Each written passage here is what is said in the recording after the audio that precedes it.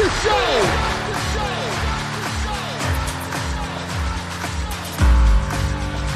You have all made it to the dance. You have all made it. Start the show. Coming to you from the X-Axis, it's John of All Trades with your host, John X. Welcome to the John of All Trades podcast, episode 246. I'm your host, John X. Thank you for joining us. Glad to have you back once again. And man, this quarantine has got me down because of Facebook. And it's not any of the usual garden variety reasons to be annoyed with Facebook, of which there are plenty. No, it's because this time of year, April 8th, April 7th, April 6th, April 5th, damn near every single day, I am reminded of going to opening day at Coors Field. I wake up in the morning, I click over to my memories. This is not the exact first thing I do, but bear with me. I'm taking a little artistic license here. But I look at what I did in years previous. And many years, I was down on Blake Street, drinking in the morning, getting lunch with my friends, and just wishing everyone a happy opening day. And as I look out the window right now, it is a beautiful day here in Denver. I'm recording this on April 7th. This goes live April 8th, which, by the way, April 8th, one of my favorite days on the calendar. There's a lot of things that happen that day. Sometimes opening day, sometimes WrestleMania, but always Rex Manning Day.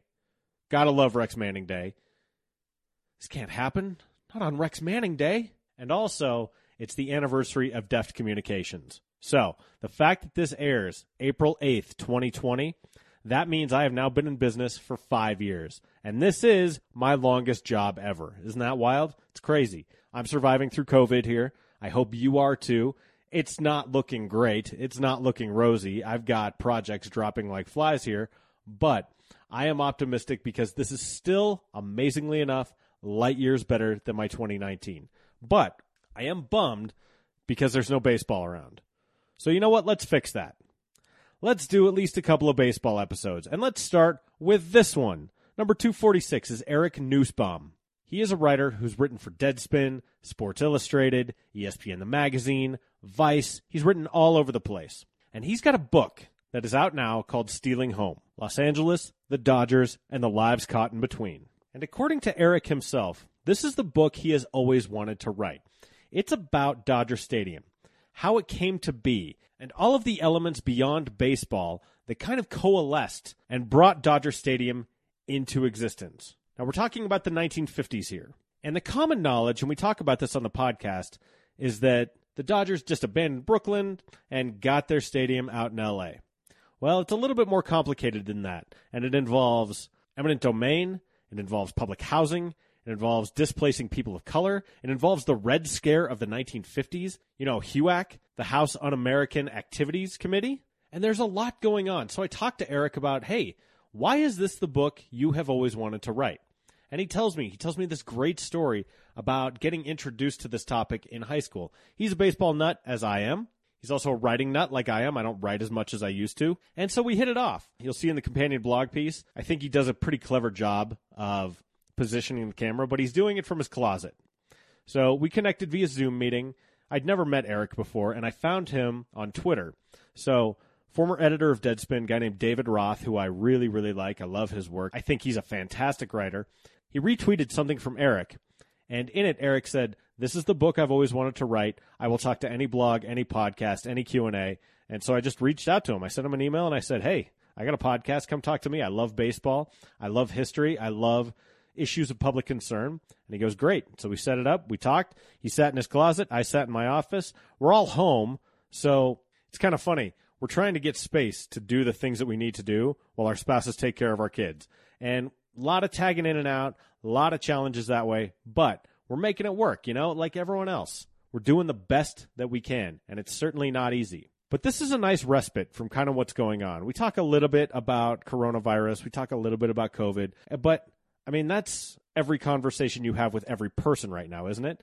The bulk of this conversation is about baseball. It's about his book. It's about sports writing. So if you're interested in any of these topics, this is a great episode for you and a good way to take your mind off of what's going on and what's not going on. To make sure we ended this on a high note, we did the old Deadspin gag where we remembered some guys. I love remembering guys. How much fun is it to remember some guys? Get together with your sports friends and remember some guys together.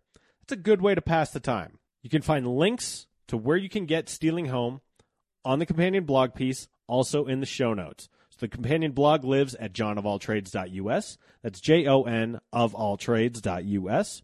In the show notes, if you're listening to us on iTunes, Stitcher, iHeartRadio, that's right.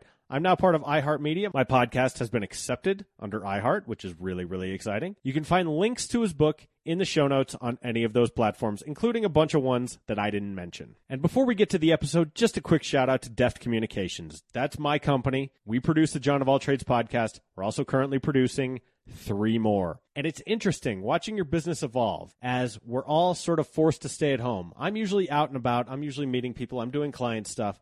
But when it starts going down, you got to pivot, you got to be nimble, you got to think quickly, and that's what we've done. So, producing these podcasts remotely has been an enormous pleasure and a privilege to work with the organizations that I do. I've been hustling this business for 5 years. I hope to go 5+ years more. I hope I don't ever have to take another job if I don't want to. And so the fact that we're releasing episode 246 on the 5-year anniversary of this company, it's a huge thrill. It's a giant pleasure. Thank you very much. Also, happy Rex Manning Day to you. One of the greatest days of the year. Watch Empire Records. You're going to enjoy it. But before you do that, listen to episode 246 of the podcast with Eric Nusbaum. He's a writer, former editor at Vice. He's been in Sports Illustrated, ESPN The Magazine, Deadspin, a ton of other places, and he's the author of Stealing Home, Los Angeles, the Dodgers, and the Lives Caught in Between. And his episode starts right now.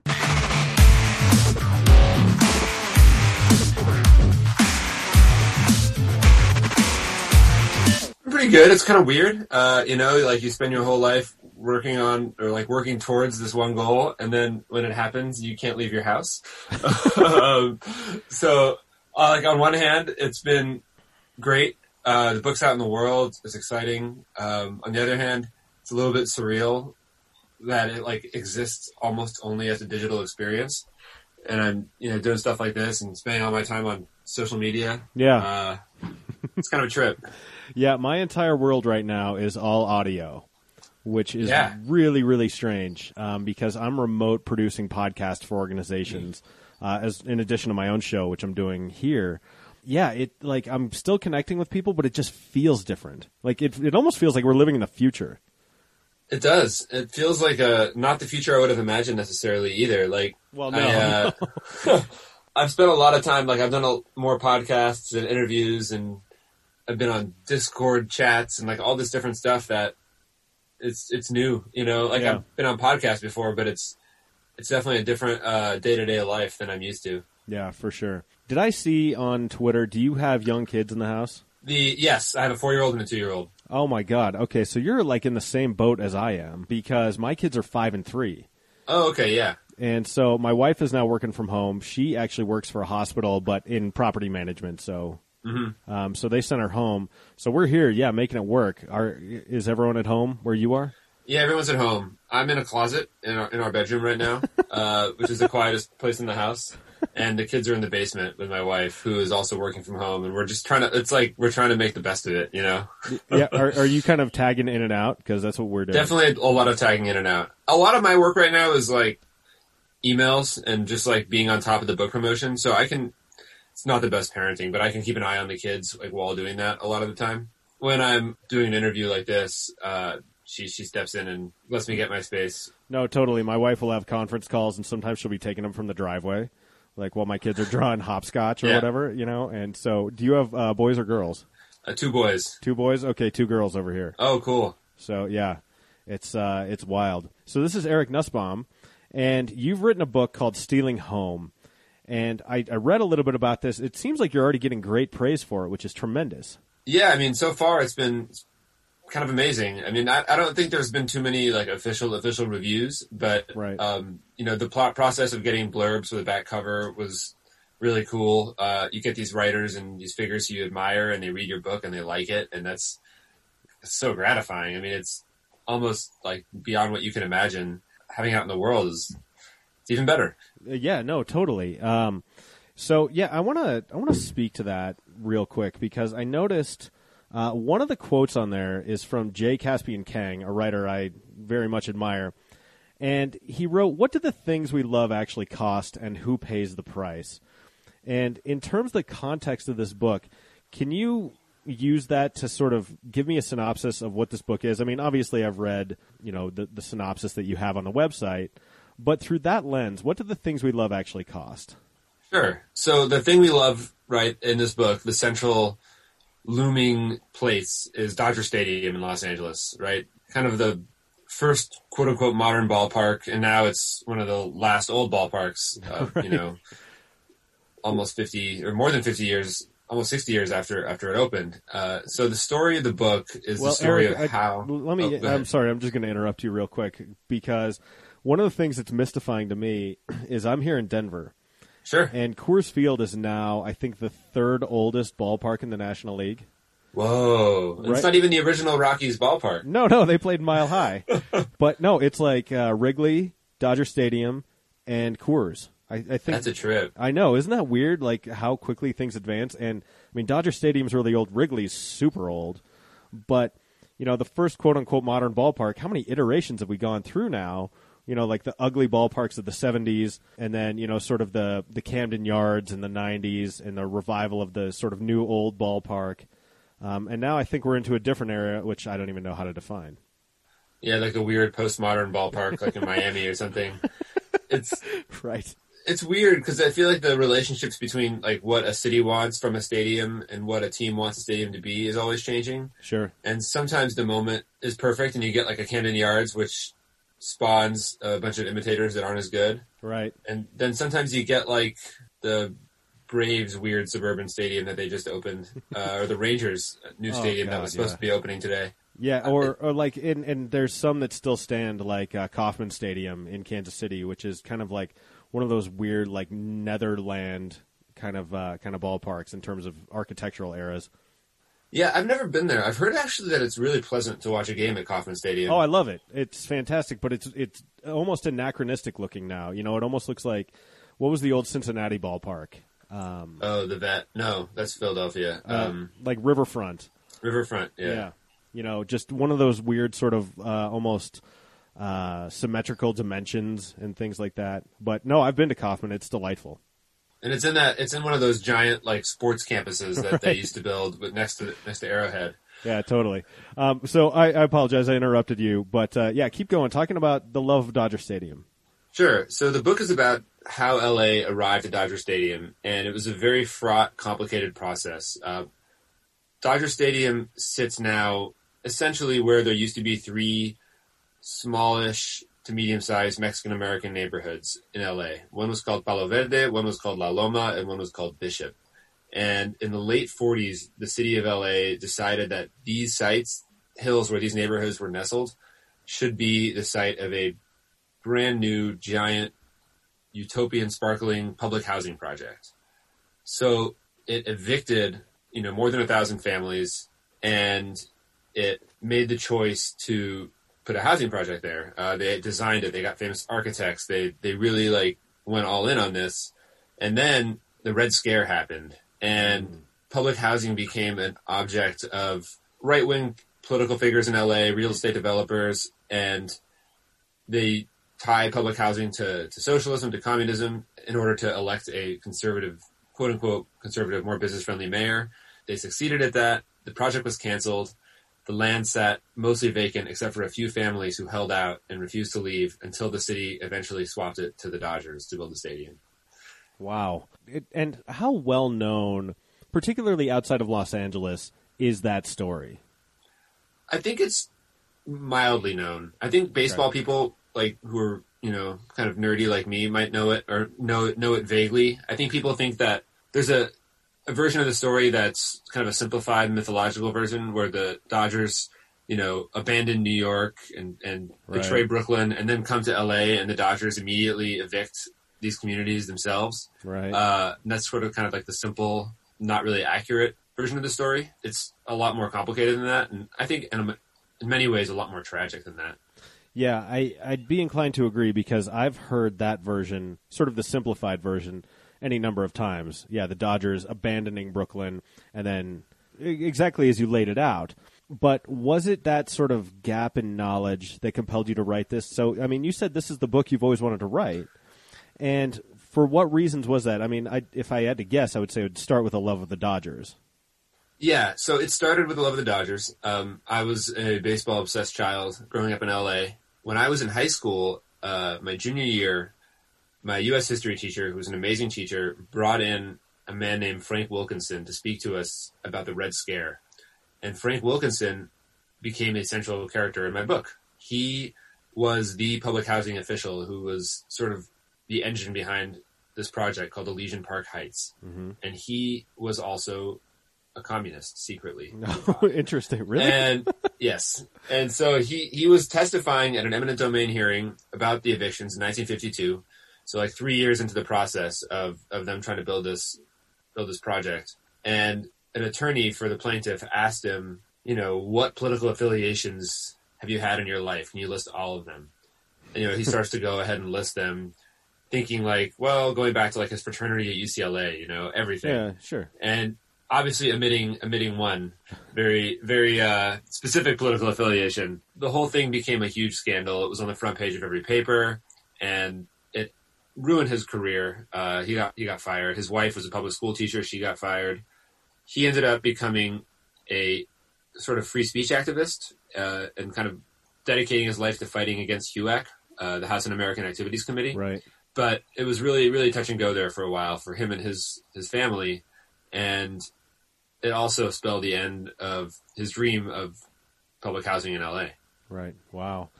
So you intersected with this gentleman in high school. And how far removed are we from there? I'm not asking you to date yourself, but that's okay. That was 2002. He passed away, I don't know, maybe 2008 or 2006. Okay. So it was before I started working on the book. Okay. But did you have any sort of historical artifacts from him? Were you able to interview him before he passed? Like, how long did you have this book in your head, before it came to fruition?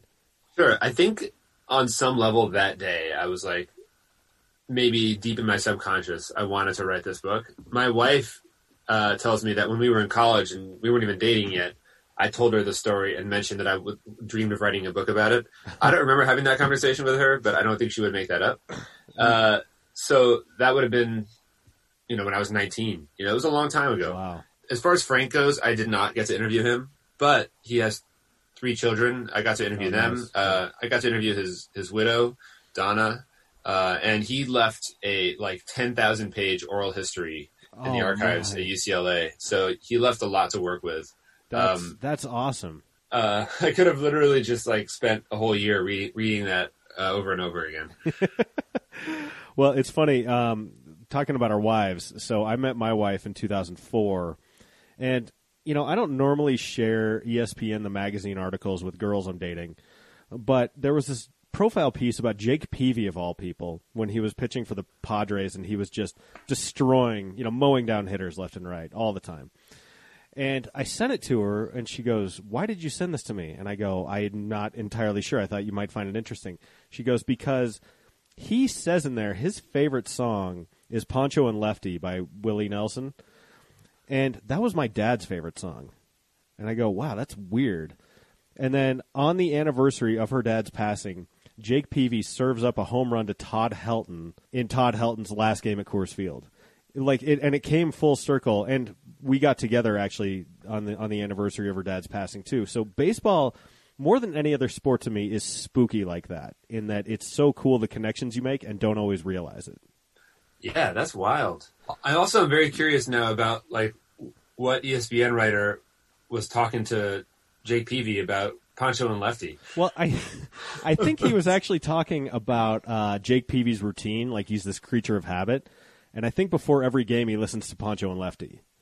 That's a great song. Yeah, I love that song. Well, especially now. But, yeah, baseball is spooky like that. And so I grew up loving baseball too, but it's because my dad grew up in Chicago and was just this long-suffering Cubs fan. My dad was born in 1946.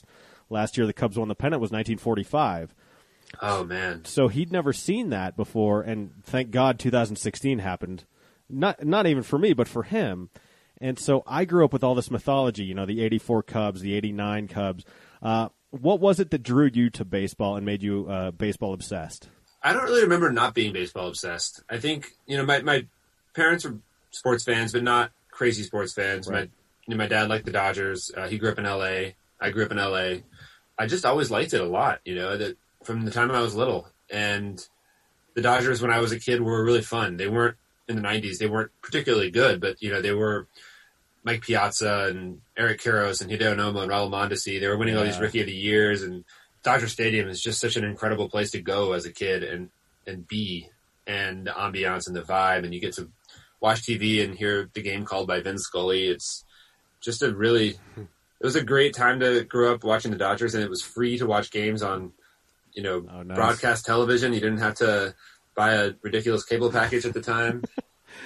Yeah, it's funny. I've always been envious of the Dodgers for having Vin Scully, because until the Rockies kind of handed the reins over to Drew Goodman, we had a string of announcers that I really didn't care for. Like the first one was Charlie Jones and Dwayne Kuiper, and Charlie Jones was a football guy, so he talked too much. And I remember thinking, like, anytime I'd get to hear Vin Scully, I'd go, he would let kind of the quietness and the solitude of the game take over in parts. And there's almost a poetry in the absence of language, which I really love. Yeah, I think that his silences are almost more impressive than what he says. The discipline, as someone who talks for a living, the discipline that you can have to do that, to not clutter the air with sort of just needless ephemera, is amazing to me. And there's no one like him. No, it's really interesting. When I'm interviewing people on your end of this, like not for a podcast, but for a magazine article or a book, let's say, I always make a point to try to leave silences so the other person will feel inclined to fill it. And now that I'm being interviewed for this book, I have a hard time not filling the silences, and I just want to keep talking. So to talk, for 3.5 hours a night, 162 nights a year, and be able to maintain that discipline, like you said, yeah. It's super impressive. Well, it's funny. I do media training as part of my day job, and I tell people that. I'm like, reporters will sometimes just stop talking because people are uncomfortable with silence. It's not your job to fill it. And so, like, we're sort of, you and I are a bit of a push-pull there because, that is a great journalism trick. If you don't fill the space, someone else will generally try and fill it. I tell them, I'm like, careful, because I'm dealing with people who work in issues of controversy. I'm like, that's also a trap. If they haven't asked you a direct question, don't feel like you have to respond to it. And I said, also, if you're being interviewed on the phone, sometimes they're just writing stuff down. Yeah, sometimes you can hear the person scratching away at their pad or typing furiously, right? While they catch up for the next question. Yeah, 100%. You've written for a lot of different places and places that I love. Deadspin, Sports Illustrated, Vice. What was your path like as a journalist? You loved baseball. Did you always love writing too?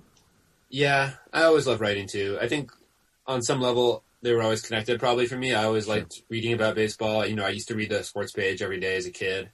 Me too. It's been a circuitous path. I wrote for the school newspaper in college. I did a bunch of weird low, budget journalism jobs. I worked for a local nonprofit land use journalism website in Seattle that went under after 3 months. I did a local news station, night shift, web editing, a lot of blogging, a lot of, pitching stories to editors who probably didn't want to hear another email from me. You just kind of scratch and claw, and then you start to hopefully stick a little bit. Yeah, I would say in terms of journalism, your story is not atypical. And it reminds me, I was in student media in college, so there was our newspaper, our TV station, and our radio station. And, you'd see our TV folks, and because I went to CSU, so we have actually quite good student media. You'd see our TV folks go accept gigs like being a sports anchor in, Boise, Idaho or whatever for $8.50 an hour. And when people see, news personalities on TV, it's like, oh, they must be making a lot of money. And you go, in a lot of cases, it's not quite, it's maybe barely above minimum wage. And so scratching and clawing at this is always amazing to me. When did you feel like you got a foothold and you were more or less on stable ground, or do you even feel that today? I would say that have felt on and off stable ground at different points in my career. I mean, it's never that stable in media, unfortunately. No. I think if you tell yourself it's stable, then you're setting yourself up for enormous disappointment. The first moment that I felt like, wow, I can really do this was probably, and like more than like I can do this as a fun thing to do that people might like, but like I can do this to make a living, maybe, was when my first big print magazine story was published, and that was in ESPN the magazine, and that was 2013. Okay, what was it about? I was living in Mexico City, and it was about lucha libre. It was about gay and trans lucha libre wrestlers in Mexico City. Wow. Okay, so I'm way into that. I got to track this story down because my wife and I met in graduate school studying, like in communication studies. I did mine on media studies. She did hers on like gender issues. And so she analyzed this movie called Better Than Chocolate, and she spent a great deal of time analyzing the trans character. So we've always been very interested in LGBTQ rights and issues of transgender. I interviewed the filmmakers from a movie called Growing Up Coy here, which is about an 8-year-old boy, born a boy, who wants to be recognized as a girl, and then there's a whole bathroom fight about it, right? I mean, it always comes down to the bathroom, doesn't it? It seems like it does in American politics right now, that's for sure. It certainly does. So I may have to ask you about that more off mic. Oh, and also I'm a huge professional wrestling fan. So, oh, yeah. All right, so this is right down your alley.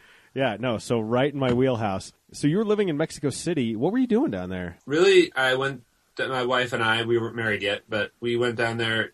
We were living in Seattle, and we were both just ready for a change. So we decided we were going to do something kind of crazy and move to Mexico City. That was it.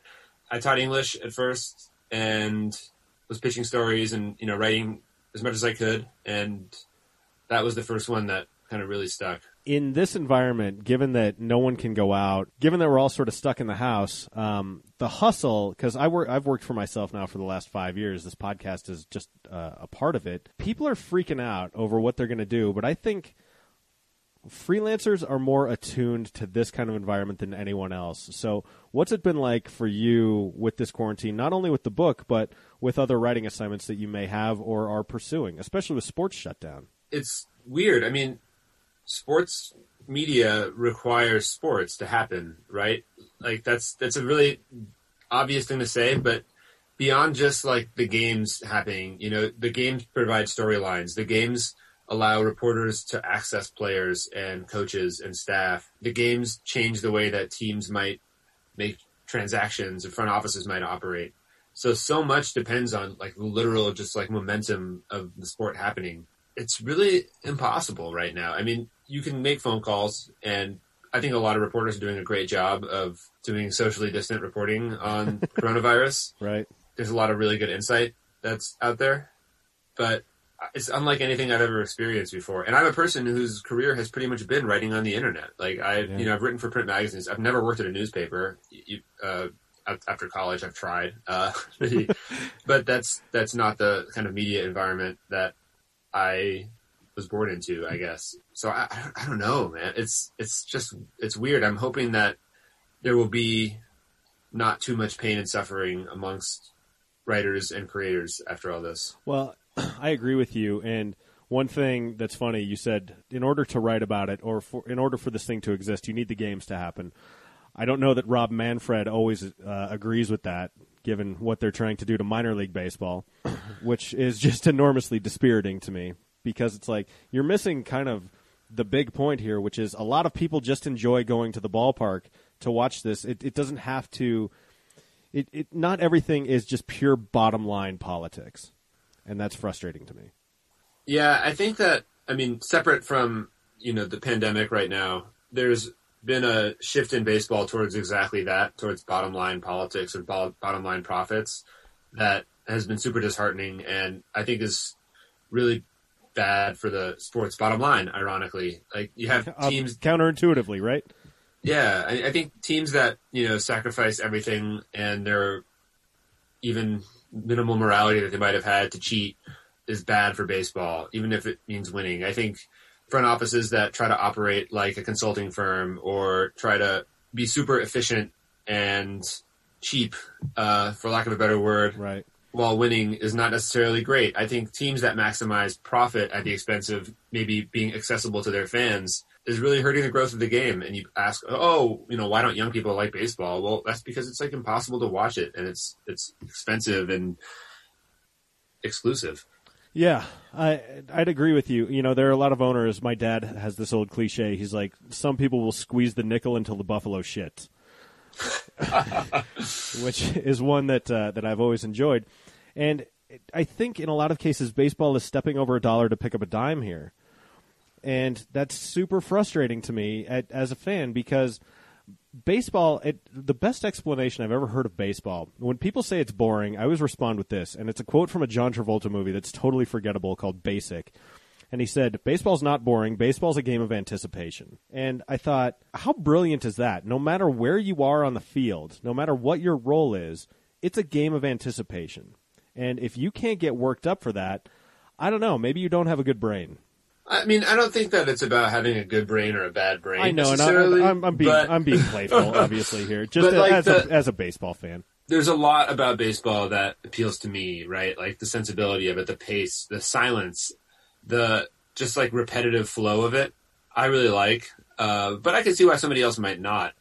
That said, if you only like worry about what 30 owners want at the expense of sort of the like health and, it's a better word here, sort of vibrancy of the broader sport, yeah, you're going to just kind of find that like all those kind of good subtleties of the game get washed away. Yeah, they melt away a little bit. I'm inclined to agree with you. So you've written for all these sites, and simultaneously you're writing this book. I've always wondered mechanically what that's like and how you actually dedicate your time in a day, because you've got assignments coming in, or you're pitching stories, or however it works, depending on where you're writing. And then in the background, you're also trying to get this book going. So 2 questions here. One, how do you balance your workload? And secondly, how long did it actually, from when you started this book, I mean, maybe not when you were 19, but when you started it in earnest, how long did it take to be realized, having been released 2 days ago as we record this? Okay, so the first question was a lot easier. I mean, in terms of balancing time, before I had kids, that was there was a lot more time, it turns out, to write on the side before I became a parent. I mean, just as whenever you can, as you know, you just kind of scratch out time here and there. Oh, it's like the old, who is it, Gale Sayers, like 18 inches of daylight, right? This is what I need. It's totally true. I mean, and if you want to do it badly enough, you'll do it. You'll find time. So that's that answer, I guess. And the second answer about kind of the process of the book, certain parts of this book were written probably back in 2013 when I was living in Mexico. That was when I was really first kind of conceiving of the book in a way that vaguely became what's published now. Only vaguely. There are some passages that definitely I can trace back to then. I had it in the back of my mind and, would think about it and work on it here and there until I left my job at Vice in early 2018. And from then on, it was like pretty much a 1-year sprint, a little more than a year sprint to write the first draft. Okay. I've gotten questions sometimes from people who listen to this show for process. Is this something that you pitched? Did you send a treatment? Did you, how did it work? Did you get any kind of advance for it? Yeah. So I got an agent.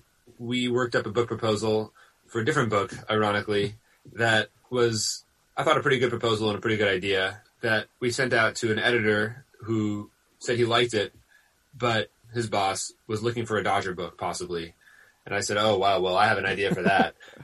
This is the one I've really wanted to write the whole time. So I turned around and I wrote a really quick, kind of like a treatment almost, a proposal, a letter. It was not like a full-length book proposal. It was like 50 pages, it's a sample real chapters business document. Things like that, yeah. So this was not that. This was much, much hastier, and turned it around and sold the book off that and got an advance and then got to work. It's amazing, like, the way that works, too, because you're pitching this other book. What was the other book, by the way? Or would you rather keep that quiet in case it does happen someday? It was another LA history book. Okay. And so sometimes people will unintentionally ask you the best question that they could ask. And I love when that happens in life. It's like, hey, I actually want a Dodger book. And you go, okay, well, I've been waiting for someone in your position to ask me that, I don't know, since I was 19, right?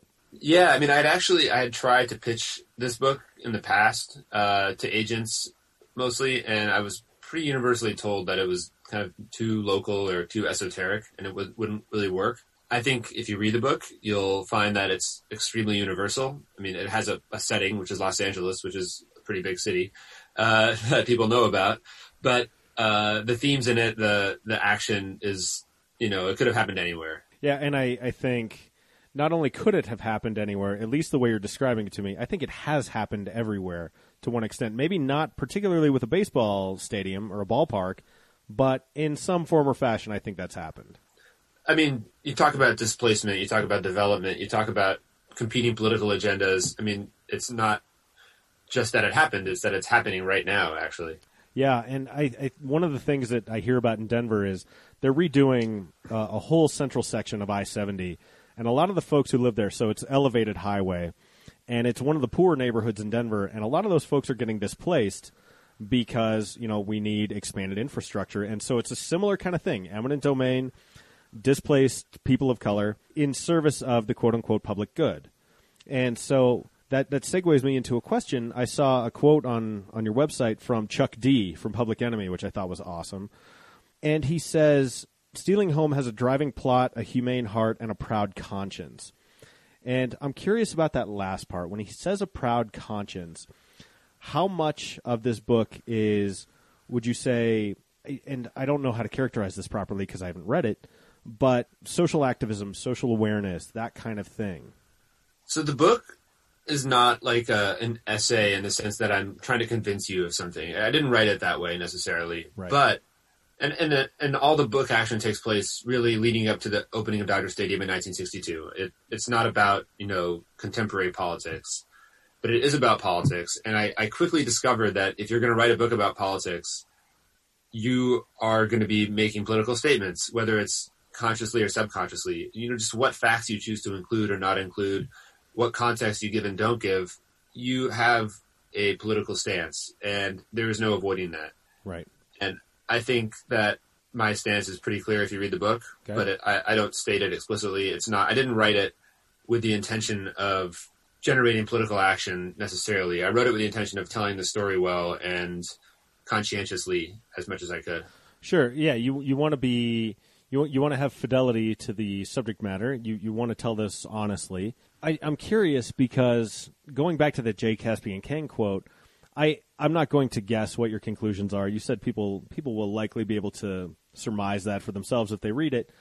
But after doing this book, there's an old cliche that says, be careful what you wish for, right? Has doing this book conflicted your relationship with the Dodgers, Dodger Stadium, or any other aspect of this? I don't think doing the book has done that. I think that I have always been a sort of, not hypercritical, but I've always tried to examine the things that I love. Like, I'm not a person who can just, love something blindly. I have to really get deep into it. And I'm the same way, yep. From the time I was 16 and heard this story, I knew that there was a tragic kind of history behind Dodger Stadium, and I stayed a Dodger fan. I also grew up in Los Angeles and lived there until very recently. And I love Los Angeles. And for me to say that I don't because this happened would be disingenuous. Right. You can love something and also criticize it. You can love something and also know that it's screwed up really bad. And the tragedy that happened preceding Dodger Stadium was so sprawling and big. It's a black mark on all of society in LA at the time. And for really decades, possibly even centuries leading up to it. So to specifically say that it changed the way I thought about the Dodgers, not really. I mean, we're so many ownership groups from them, so many years from them. I have plenty of things about the current Dodgers to get mad about sure. Without even thinking about that. To your point, I have loved professional wrestling my entire life. That is a brutal business that, sees proportionally a higher level of deaths amongst guys in their 40s and younger than almost any other sport. And I have to reckon with my fandom with that. Am I contributing to this? And there's a part of me that it wants to go pure libertarian, and it's like, they got into this of their own volition. They're making personal choices about how they spend their lives and how they earn their money. But then there's another part of me that says, well, I do bear some responsibility in that because I am a patron of this. And yeah, sometimes if I go too far down the rabbit hole, I'll go, okay, my fandom of this has at least some problematic elements in it. But ultimately, at the end of the day, you do the calculus on it, and I go, I'm going to continue supporting this for reasons that I have sort of examined. And what's funny to me is I've had to do that for a long time now. History of drug use, steroids, terrible practices from promoters. But I think what's interesting to watch is there are a lot of NFL fans that are having to reckon with this currently, whereas before they didn't. A lot of these issues were in the shadows. You work in sports professionally. Would you say my appraisal of that is accurate? Yeah, I would definitely say that. And I would say college sports fans too, college football fans. Oh, yeah, that's a good one. I think it's kind of funny. So I worked at Vice Sports for almost 4 years, and among my colleagues there were a couple of reporters named Aaron Gordon and Patrick Ruby. Mm-hmm. And they both did incredible work on sort of the underlying corruption in sports and head trauma in football and a lot of the hypocrisy that we see with organizations like FIFA and the IOC and the NFL and the NCAA that sort of disingenuously claim to be looking out for their athletes when in fact they're, just a lot of criminal people on the top exploiting those athletes. And I love sports, but it's also impossible to ignore the fact that the sports world, like any other industry, is full of serious problems that we need to think about and address as a society. Well, I've worked in some controversial industries, and one of the things we say is you're only ever as good as your worst operator, because the public in a lot of cases won't make a distinction between sort of, different brands. And this isn't a perfect metaphor for sports, but when someone acts badly or someone behaves badly, and I think particularly about NFL ownership, that tends to paint everyone with the same brush, and fairly or unfairly in a lot of cases. But I think that's something that maybe owners or leadership at the top of sports organizations take for granted. You look at USA Gymnastics and you go, if that's happening there, it's possible and likely that's happening in other sports as well. I think it's happening everywhere. And maybe, hopefully specifically not the way it did with gymnastics. Hopefully not that particular flavor. But the equivalent sort of willful blindness and ignorance and looking away from things. The NFL still regularly just happily promotes and signs players with horrible domestic abuse records, right? And nobody really cares. What does that say? It's tough, and sports is frequently a mirror to real life, and people use it as an escape. And I think people get upset when that mirror gets turned in a particular way, and they see what's happening in sports. It's reflective of what's actually happening in other aspects of our lives too. So, yeah, people don't. I can understand that as a sports fan, the instinct to just be like, I want this to be my escape. I want sports to be the one good thing in my life that I don't have to worry about. But I also think that choosing that kind of blissful ignorance is a privilege that, some of us have, but a lot of people don't. 100%. Okay, so I don't want to take too much of your time, and I want to close on a lighter note, which is you've written for Deadspin, the old version of Deadspin. I don't know what it is doing now. I'm choosing not to support that. But one of my favorite things that they do is remembering some guys. Yeah, absolutely. And so who are some of your guys? Well-known players, lesser-known players. They can be Dodgers or otherwise. And you know what? Let's remember some guys. Sure. David Roth, guy rememberer. Okay, let's think about that. Well, in the book, there's 3 guys I remember. 2 of them, I would say, primarily Dodger players. 2 of them are extremely famous, Jackie Robinson and Duke Snider. Oh, certainly. And one of them was a great player, but I think is under-remembered. It was Willie Davis, who was a center fielder who took over for Duke Snider. And he had a long and tremendous career with the Dodgers and kind of bouncing around the league after that. I think Willie Davis is a guy who should be remembered. Oh, nice. All right. My dad, for the longest time, would sing the praises of Ron Santo. And after he died, Ron Santo finally went into the Hall of Fame. Ron Santo is best remembered for me because my dad never shut up about him, and he was an awful, awful radio announcer. In a particular way that I actually enjoyed, though. Like, the opposing team would hit a home run, and Santo would just go, "Oh, no!" You have to appreciate that earnestness. Totally. Just, like, totally guileless. Just this beautiful soul who loved baseball, loved the Cubs, and probably loved them so much to his detriment. You know what I mean? Until recently, actually, once again now, loving the Cubs seems like a super painful exercise. It was an interesting experience, although I grew tired of some of the fatalism as well. And you still see that from, like, Red Sox fans, you know, like of that Bill Simmons mold, who will always call back to that victimhood. And you go, yeah, New England sports fans are not exactly victims anymore. Come on. Drop it. No one cares about Tony Eason in the 80s playing for the Patriots. Like, you've been on top now for what feels like forever. So I mean, it's been like 20 years, right? I mean, the Patriots and Red Sox won those titles, 2004-ish? Patriots 2004, I think you're right. Or 3 with Brady, maybe, and then 4 Red Sox, and then you had the Bruins have won. The Celtics won a title with Doc Rivers. I mean, the Ubuntu, what was it? Ubuntu? The Kevin Garnett, Ray Allen, Rondo, Pierce, Rajon Rondo, Paul Pierce is the original Celtic. I mean, of that crew. Who are some of your favorite guys from your era that you remember? I mentioned him earlier. Raul Mondesi was my favorite Dodger player growing up. El Cañon, just an incredible right fielder. Just that arm. I love a good arm. I got lucky enough to watch Larry Walker here in Colorado, and I watched him throw out a guy at first from our seats, which was awesome. Oh, that's amazing. Hall of Famer now. Yeah. Larry Walker. God love it. Finally. Yeah, super deserving. In basketball, my favorite Laker growing up was Nick Van Exel. Oh, nice. Also a Nugget. Yeah. He used to take his free throws from like a foot behind the line, which I thought was so cool. Yeah, that's a good guy to remember. I remember Nick Van Exel. One of my favorite Nuggets, just because he was there forever. And when the Nuggets were threatening to be one of the worst teams in the entire league, was Bryant Stith.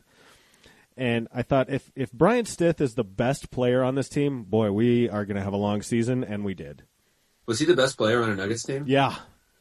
Oh, that's brutal. Yeah, it was pretty rough. The Nuggets had traded, like, their big trade was for, like, Anthony Goldwire. Wow. And I think it was during the lockout shortened season. The Nuggets went something like 12-45 that year. It was a rough year. I feel like the Nuggets are generally sort of kind of goodish, but not great. Like they always are kind of fun to watch, at least in the last 10 or 15 years, even when they're not that good. Yeah, well, it's generally, I mean, that goes back to the Doug Moe era. Since we're at altitude, having that much speed, because we will cultivate speedy players. They're a lot of fun to watch. I particularly was excited about this year's Nuggets, and now the NBA season seems to be over. But, I wanted to see what they could do in that West against the Lakers and the Clippers because, I don't know, I thought they stacked up pretty favorably. I appreciate how you feel about that, but they were going to get crushed by either team. Fair enough. Were you an Avalanche fan, too, when they came to Colorado? Oh, hell yeah. My parents bought season tickets. And so that first year they won the Cup, and everyone went completely apeshit over it. When I was a kid, I mean, I liked the Kings growing up, but I also somehow became a big New Jersey Devils fan of those like bruising late 90s and early 2000s Devils teams. The neutral zone trap Devils? Yeah, they were terrible to watch. I don't know why I liked watching them so much, but I really did. And maybe just I liked the way that Brodeur played, but sure. I enjoyed the Stanley Cup series that the Avalanche beat the Devils in. I thought it was a good series. That was a great series. I adored that series too. I mean, you had Waugh and Brodeur, the two best goalies in the entire world, going against each other in that series. It was amazing. Yeah, and both like extreme personalities too, which I appreciated. Totally. I still hate Jeremy Roenick to this day because of what he would get into with Waugh. And I remember Patrick saying in a press conference, he's like, I don't really hear what Jeremy says because I have my 2 Stanley Cup rings plugging my ears. I feel like hating Jeremy Roenick is something that every hockey fan has to go through at a certain point. Well, and I loved him too because of NHL 94, right? And, sure. Watching Swingers, he's like, it's not so much me, it's Roenick. He's good. So, but I'll tell you what, Eric, I think it's about time to wrap this up. Give us a plug for the book. Give us a plug for you. Where can we find it? Where can we get this wonderful book? I can't wait to read it. I have lots of time on my hands now, so I will definitely be picking up a copy. Tell us where we can get it. Yeah, sure. So the book is called Stealing Home, Los Angeles, the Dodgers, and the Lives Caught in Between. It's written by me, Eric Nusbaum. It is for sale on Amazon and also at every independent local bookseller. So I'm telling people right now, especially if you can support your local bookstore, please go ahead and give that a shot. There's a website for the book, stealinghome.la, and there are lots of links to places you can pick it up. I'm also on Twitter, Eric News, NUS, and I have a sports history newsletter called Sports Stories, and that's at sportstories.substack.com, and you can check that out too. It's free. Nice. I will link to all of that in the companion blog piece. This also will be available in the show notes, so if you're listening on iTunes, Stitcher, or any other podcatchers, you'll find links to all of that. Eric Nusbaum, I know I mispronounced your name when we started this. Nusbaum is good too. It truly doesn't matter. Okay. Well, very good. I appreciate you being zen about it, and hope the book does great and continued success to you. Thank you. Thanks for having me on. This is really, really fun. And that wraps up episode 246 of the John of All Trades podcast with Eric Nusbaum, author of Stealing Home, Los Angeles, the Dodgers, and the Lives Caught in Between. Be sure to pick up a copy of this book. Do it from your local bookseller. I've got links to his site on the John of All Trades companion blog piece. That's johnofalltrades.us. Also in the show notes, if you're listening to us on iTunes, Stitcher, iHeartMedia, or any other podcatcher, let's pay some love to our sponsor, 4 Degrees, the number 4, DEGRE.ES. Anything you're doing online, which is pretty much everything these days, isn't it? 4 Degrees can help you do it better.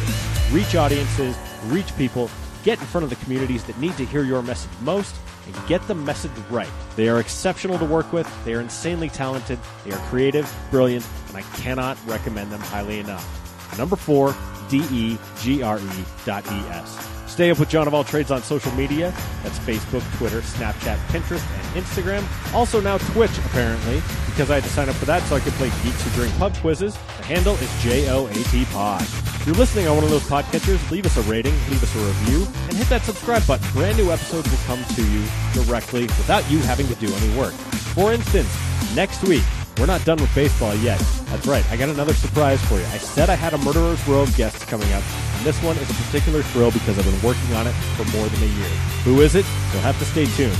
Episode previews drop on Monday, only on Facebook, so be sure to like us there, and new episodes drop on Wednesday. So, until I hear you again for another great episode of the John of All Trades podcast, say goodnight, Tracy. That's good, Johnny.